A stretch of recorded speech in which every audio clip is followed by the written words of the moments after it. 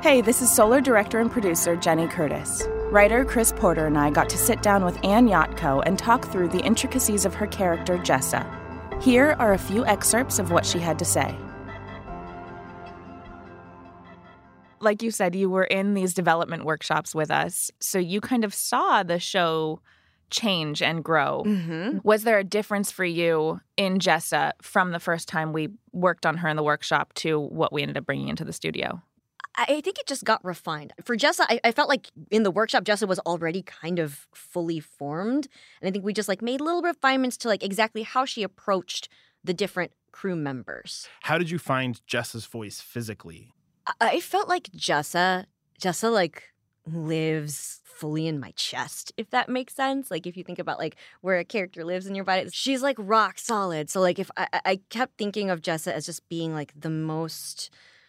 the most confident and assured that I could ever be about who I am and what I do. That feels like Jessa to me. And that's not to say that Jessa doesn't have her own worries and, questions about herself, but she's that rock for the crew. And I wanted to feel that whenever I was in a scene. So that's kind of the mental image I had in my brain. To talk about being in the booth, we recorded this in the height of the pandemic. Mm-hmm. Pre-vaccine. So we were in a recording studio, which I don't know about for you, but for me, that was a godsend, being able to be in a studio with other people. Obviously, you were on the other side of the glass, so we never got to interact face to face, but I saw you. It was nice. It was one of the first projects I got to work on in a studio in the pandemic, because the pandemic happened and everything went remote and I had to learn how to record remotely. And then this came up and you were like, we're going to record in studio. And I was like, can we? Is this a thing we can do yet? And it was, and it worked out great. And all the safety protocols were in place. Everything felt safe and above board, and it was lovely to be able to see your face through the glass while we were doing this. Just to bring it back to Jessa. Yeah. We obviously very much love Jessa as a character, all of us. But we tried very hard to make sure that they were all very human characters. Mm-hmm.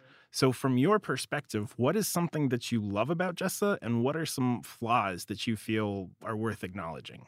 I love that Jessa is just enough of a chameleon to be able to connect with everyone in the crew.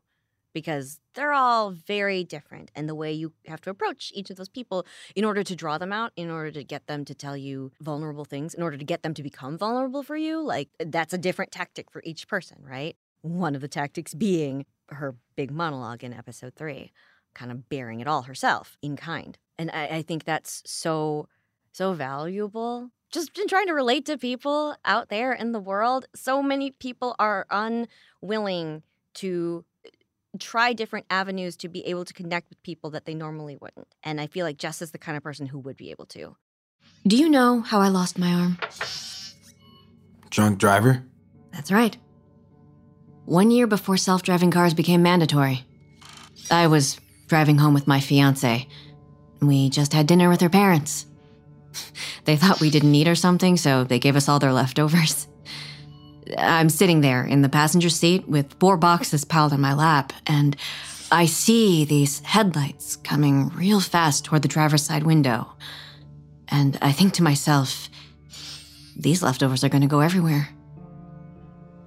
And that's where my memory just ends. This monologue that we've been talking about in episode 3, I swear, Jessa became a friend of mine and a cheerleader of mine, and I would go back and listen to this monologue when I was having, stress about the show and stress about life. And her perspective, helped me as a person. And I guess I kind of want to throw it over to Chris, who wrote the thing. What is it you were trying to say with the monologue? Where did it stand in the story, and how did you come to the words of it? Definitely functionally with this moment in this story, what was important is communicating who Jessa was and how she worked. Just like Anne was explaining, she kind of has to be a chameleon and find a way that she fits with these other crew members. Because she's not only there to stitch up fools, as Jessa says, she's actually there for their mental health as well. Mm-hmm. And she knows in this moment Jamal is spinning out. And we know that in the more present timeline, which is the most future timeline, of Jamal facing what could be his imminent death, he's also spinning out and he needs to hear these words again that Jessa has relayed to him. So story-wise, I knew that had to be the mission of it. Part of her backstory, I knew that she had to have a bionic arm that was caused by this thing. Her story about the leftovers going everywhere is actually somewhat inspired by a true story where I was leaving a friend's house on Thanksgiving and his family had given us multiple pies. I had them in my passenger seat, about 3 different pies, because they were like, here, thank you for coming to our Thanksgiving. Here's a whole bunch of extra pies. And thank God it was not a drunk driver. It was not a situation where I lost a significant other. It was not a situation where I lost a limb of my body. But I definitely slammed on my brakes, reached over to the pies, and thought to myself, these pies are going to go everywhere. And that is where my memory stops right then. It does not kick back in for 3 hours until a cop is questioning me, asking what year it is and who the president was. And sure enough, when I found my car and it was totaled, the pies had indeed gone everywhere. But there was always something about that. Like I told that to the insurance people when they were taking my statement. I was like, I thought these pies are going to go everywhere. And I remember looking back on that and thinking, what a stupid thing to think. What a stupid thing to spend that fraction of a second on. And so that became sort of what happened to Jessa. And I wrote it into the story that way because it just resonated in my brain of, wow, this is the way that humans think. Yeah, that hit me when I was like reading it and working on it because, yeah, we do think about really weird stuff at the worst possible moment. And that is just human nature. Mm-hmm. And it's so easy to beat yourself up about that kind of a thing, but you really, like, literally couldn't help it.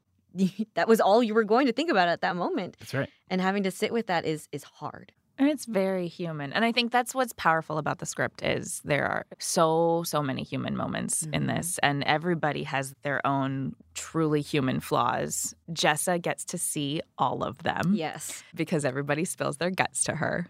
So what is Jessa view of all of the other crew members? All these people you know so deeply. And let's start with the first two, Jamal and Ren. You become close to both of them. For Ren, I think Jessa sees like kind of a kinship with her. Like I think she sees Ren kind of respond to the world in a way that Jessa has in the past. Like, and I think that resonates with her.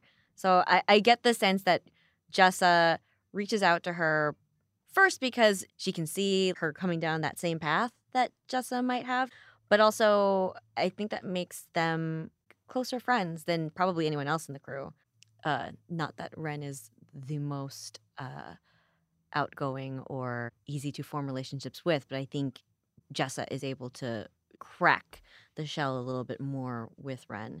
And part of it is probably occupational by nature, but some of it is like just genuinely she appreciates her presence and wants to help her out.